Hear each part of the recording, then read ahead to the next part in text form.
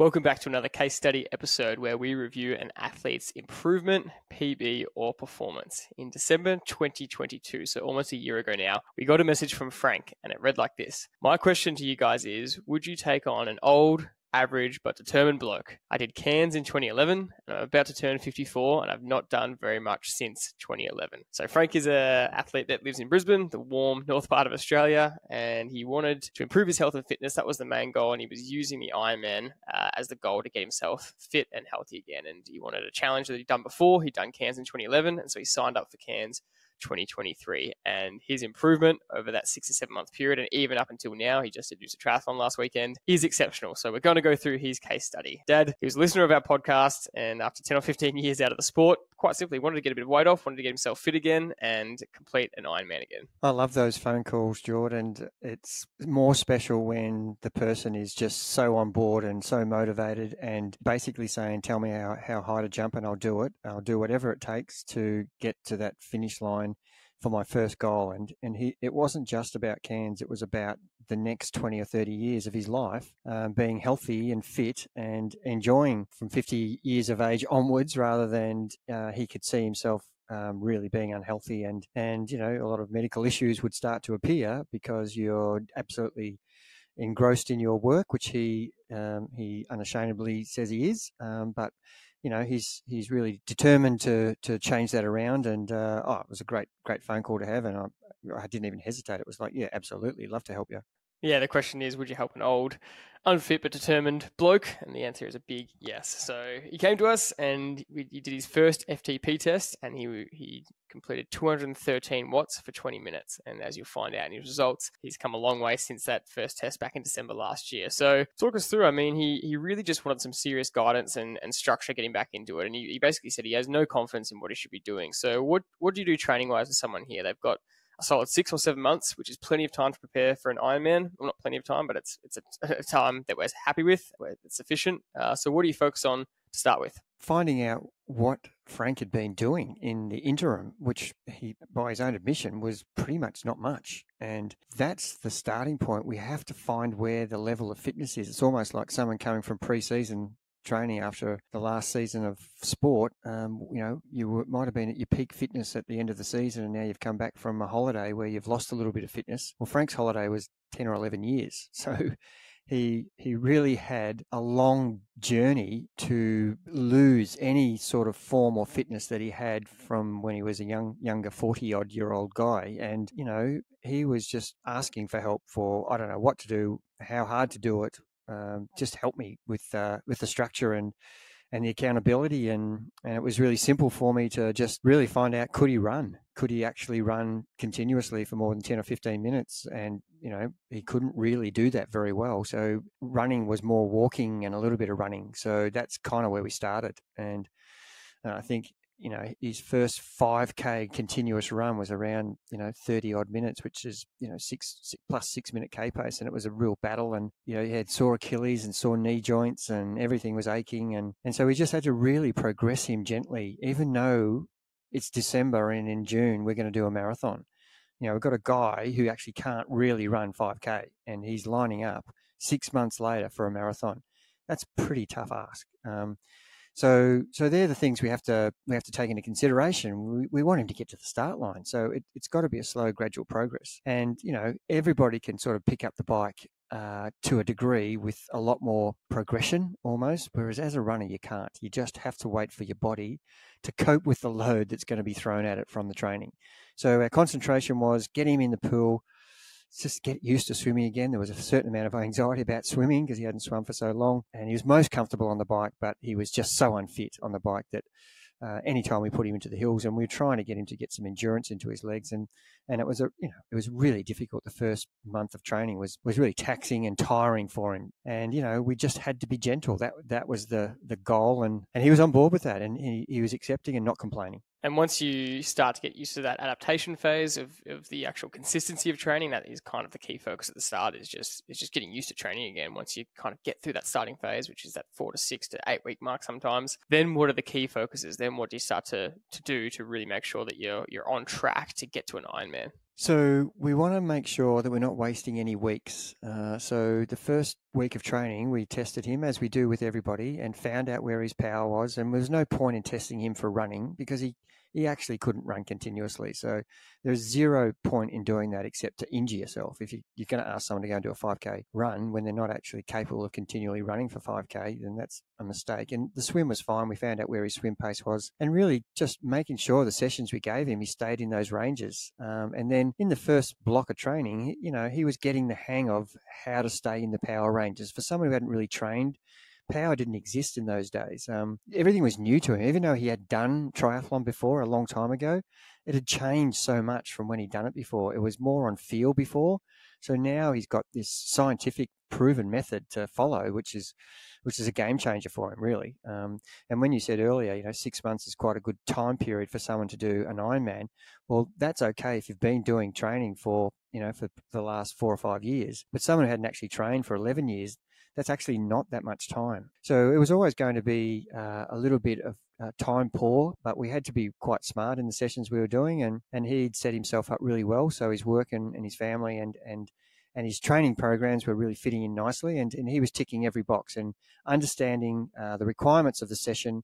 And that was the main thing. He was on board with that and understood what was his goal, power, and, ticking off the walk runs and making sure he wasn't missing any of the swim sessions. So he was really accountable to himself on, I've asked for help and I'm going to do everything I can. So that was the progression method we used was, getting feedback about how the sessions were going midweek and how his endurance was being able to be built from literally an hour's bike to an hour 20 and progressing your way all the way through to, we're going to ride 180K by the end of this program. So we just had to keep progressing that each week by a little bit at a time, that 5 or 10% each week. And there were times where he was riding in 35-degree temperatures and really high humidity, and it was a hard battle for someone whose body is just not used to that. So, and he, by his own admission, wanted to be a lot lighter. I'm talking he wanted to be 20 kilo lighter than he was when he started. So doing all this training requires nutrition, and yet he's trying to get lighter. So there's a bit of a quandary there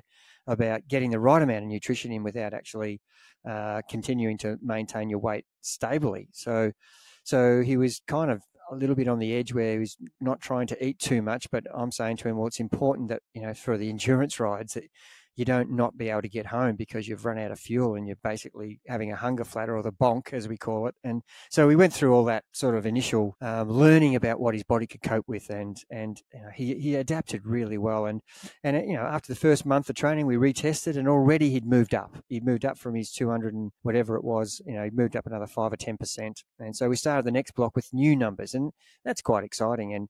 And he could string some running sessions together now that didn't have as much walking in it. So the feedback, the way we're doing it is giving you that incentive because you see progress. And I think that's really helpful for especially someone who's just new to it.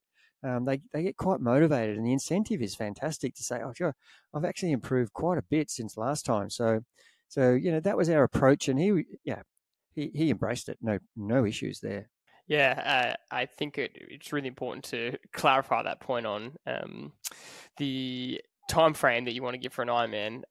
Ideally, 12 months is probably what we'd ask for. If someone says, how long would you like to train me for an Ironman? We'd probably say 12 months. And so that's double the 6 months. But I think I was in my head referring to, we just spoke about an athlete on the podcast, the latest episode of the main podcast, who gave us less than 20 weeks. And so in comparison, it's 6 months is a bit better. It was almost 28 or 29 weeks. So that's that clarification there. But the testing point is so valid because, your starting number is your starting number. And, there's no high or low or good or bad. It's just your starting number. But the beauty is, as it just keeps going up, it just gives you more and more confidence as you get closer to race day. And I think that's kind of where I want to go next is that, his final FTP test the week before Cairns Ironman was, so his first one, remember, was 213 watts for 20 minutes. And then the week before, he did 278 watts for 20 minutes. So essentially a 65 watt increase over that 6 to 7 month journey, which just shows how much stronger he got on the bike. Plus, he really did achieve his goal of shedding a fair bit of weight.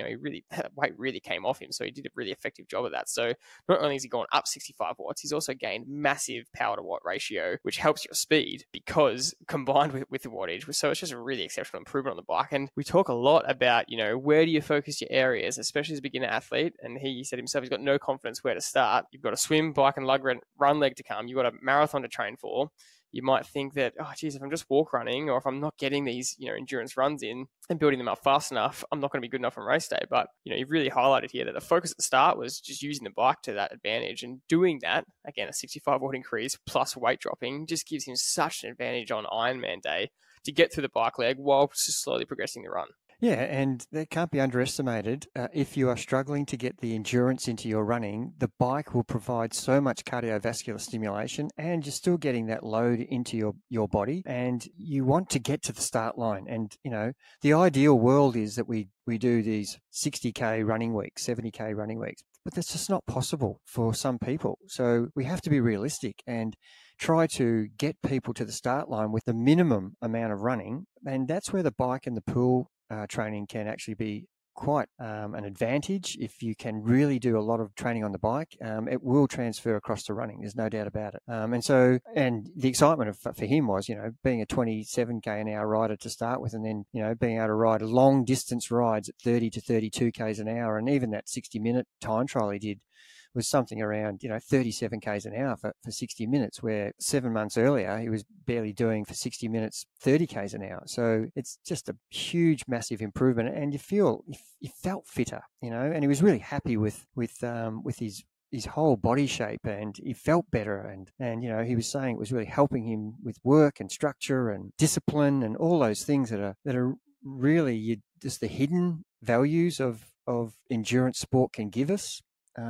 Because if you're going to set a challenge that's enormous, this is enormous. Don't underestimate how hard an Ironman is. And easy to talk about, yes, I'm doing an Ironman, but, the training and preparation and the actual event on the day is one of those things that you'll never, ever forget. And so getting him as fit as we possibly could without killing him was going to be, a tough ask. And he's really motivated to do as much as he could, but even him understanding his body couldn't cope at times and had to sort of make a note saying fatigue levels massive, so therefore we'd have to adjust it and not progress the way we wanted to. But yeah, it was massive confidence for him, real improvement in his demeanor about everyday activities, and felt great about himself because he's an improved human being, really. He was a different version of himself. Yeah, one big thing he said, he wanted to show his family that he could do it, and he could get that health and fitness back and set himself up for the rest of his life, which is really awesome. So how was his confidence levels going into Cairns, and how was his experience? Yeah, and right from the outset, he said that I just want to complete the event. I just want to be in a position where I'm not able to finish. And, he was that determined that he would have to crawl if he was going to, falter at any point. But just having a race strategy, and I remember actually I was driving from the duathlon in Canberra up to Noosa, and I was talking to him on the phone for an hour or so about his race plan for Cairns. It was a really interesting conversation, and all the way through, I'm just trying to say to him, here's your ranges for your swim, bike, and run.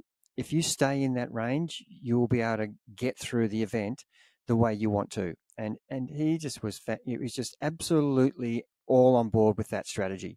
And, none of this, do you think I can ride faster? No, let's just stay in our lane. This is where we're capable of doing. And, you probably can ride probably 10% faster than we're telling you to, but you'll end up walking the whole way because we hadn't been able to do all of the run training that we wanted. So knowing the story that you're starting in December and the race is in June and you're running 5K just, and now you're going to run 42K, the expectation is that you can't run 42K. So he was on board with that, and it was just moving forward, keeping the nutrition up and making sure they just focused on, the next kilometre and the next kilometre and the next kilometre.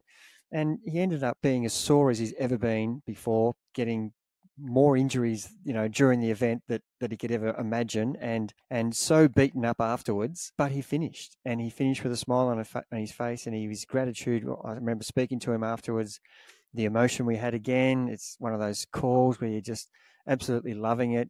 He's right at the back of the pack. it's just a buzz for me, for someone who's just got so excited about completing the biggest challenge that they've done in their last decade. And you couldn't wipe the smile off his face. And we had great conversations straight after the race and the next day. And he was just, so happy. I think he was going to Bali after that to have 2 weeks of the biggest rest and recovery you could possibly have. And now he's going again for Cairns June next year. And what a different position he's in now. And we were laughing about it about a month ago when he decided that he's ready to go again. And after he's just done Noosa and done a really good job at Noosa. Incredible improvement. I think he did a race at Mooloolaba where he did a 1 hour 14 on the bike, and he did a 1:09 at Noosa, and he ran a 10K. Now he's under 6 minute K for 10K. He ran 59 at Mooloolaba, and he ran 53 at Noosa off the top of my head here. So, 5 minute improvement on the bike over 40K, 7 minute improvement on the run over 10K from March to November. They're stats that you just dream of. And so now he is ready to start his next campaign for his next Ironman, which is going to be the same race. And who knows, he could be 2 hours quicker. No, it's an awesome story, and I was just laughing when you were describing the game plan and the race plan for the Ironman, and then the post race soreness. And I just thought, that's the Ironman. It's just freaking brutal, and a lot of people pick up a lot of injuries from them. And that's just, when you say you completed an Ironman, everyone goes, "Oh, well done," and they just don't know the toll it took on you mentally or physically to cross that finish line. So I just want to finish off by kind of going through some of those results. And we mentioned that Cairns was the goal, but he also just did Noosa triathlon a couple of weeks ago, Olympic distance, and we talk about a 65 watt increase and weight loss, and what does that actually equate to? What's increased, so what does that actually mean? And you laid it out really well. He was a 28 to 32 kilometer an hour rider previously, and then he's done a 60-minute time trial at 37 kilometers an hour. And so that was the wattage wasn't at 278 there. That was a 20-minute test. His wattage was, I think, 231 or something around that range, but for 60 minutes. But that is a massive increase in speed because of the weight coming off as well. So that's what's happening in real life, and obviously we're seeing that in the times. The times come tumbling down.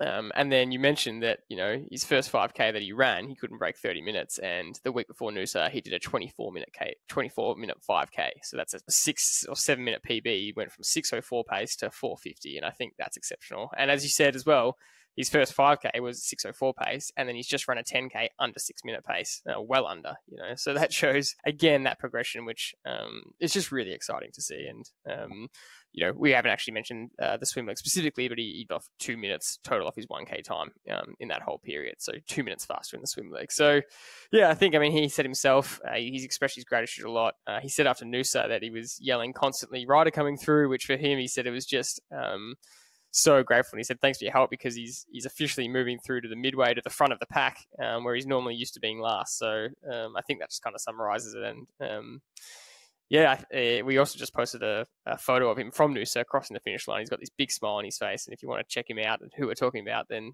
you can go see it on the Instagram page. But I think that smile says it all, that he's really loving this journey, and why wouldn't you when you're getting these improvements? Yeah, and it's great, George, to a person like Frank who is got such determination. I just love that person, that caliber of person, and who's just forever grateful for the assistance, and he didn't do anything special. He just stayed true to the program, and his communication was great about how he's feeling and how he's coping. And more importantly, he just was determined to just make sure, he didn't miss any of the sessions. And he would be quite upset if if there was a possibility he wasn't going to be able to get through any of the days because of other things that got in the way. And once he was on board with it's okay, then, he's a much more measured athlete with his training now. And, you don't have to tick off every single box, but it is important that the message we're getting across while we're doing these case studies is you don't have to do something exceptional to get this improvement. You just have to have a really good structured program where every session counts. And that doesn't mean every session's hard. When I say every session counts, I mean every session counts in its actual goal and outcome that you're trying to achieve, whether it's a recovery session or an endurance session or a high intensity session. That counts for that aspect of what purpose is. And he really understood that well. And he would be saying to me, well, I can't do something here. What should I be actually doing for the best bang for my buck? And I'd say, well, your endurance is what's letting you down. Let's not miss that session. Let's make sure we get the endurance, because that's the thing that you haven't done a lot of in 10 years. So, so he was really knowing his numbers, being invested in himself so that he was preparing as much as I was preparing him. He was understanding what the expectation was for the session. So not doing anything exceptional, but doing it very exceptionally well. That's the thing I can't wait to help him again. And we have a great rapport together. And he's one of the all-time good guys, actually. And it's great to see someone like that get really the success that he deserves. And if you put the work in, most people will deserve some success. But I always say you get what you deserve. So, and at the end of the day, he's getting a much better lifestyle because he's fit and healthy and he's enjoying himself through the process, which is brilliant. We'll have to do another case study in 8 or 9 months' time once he's finished Cairns for the second time and update how it all went. So that's another case study episode finished. We hope you enjoyed it, and we'll see you as always next week back on the main podcast. Cheers.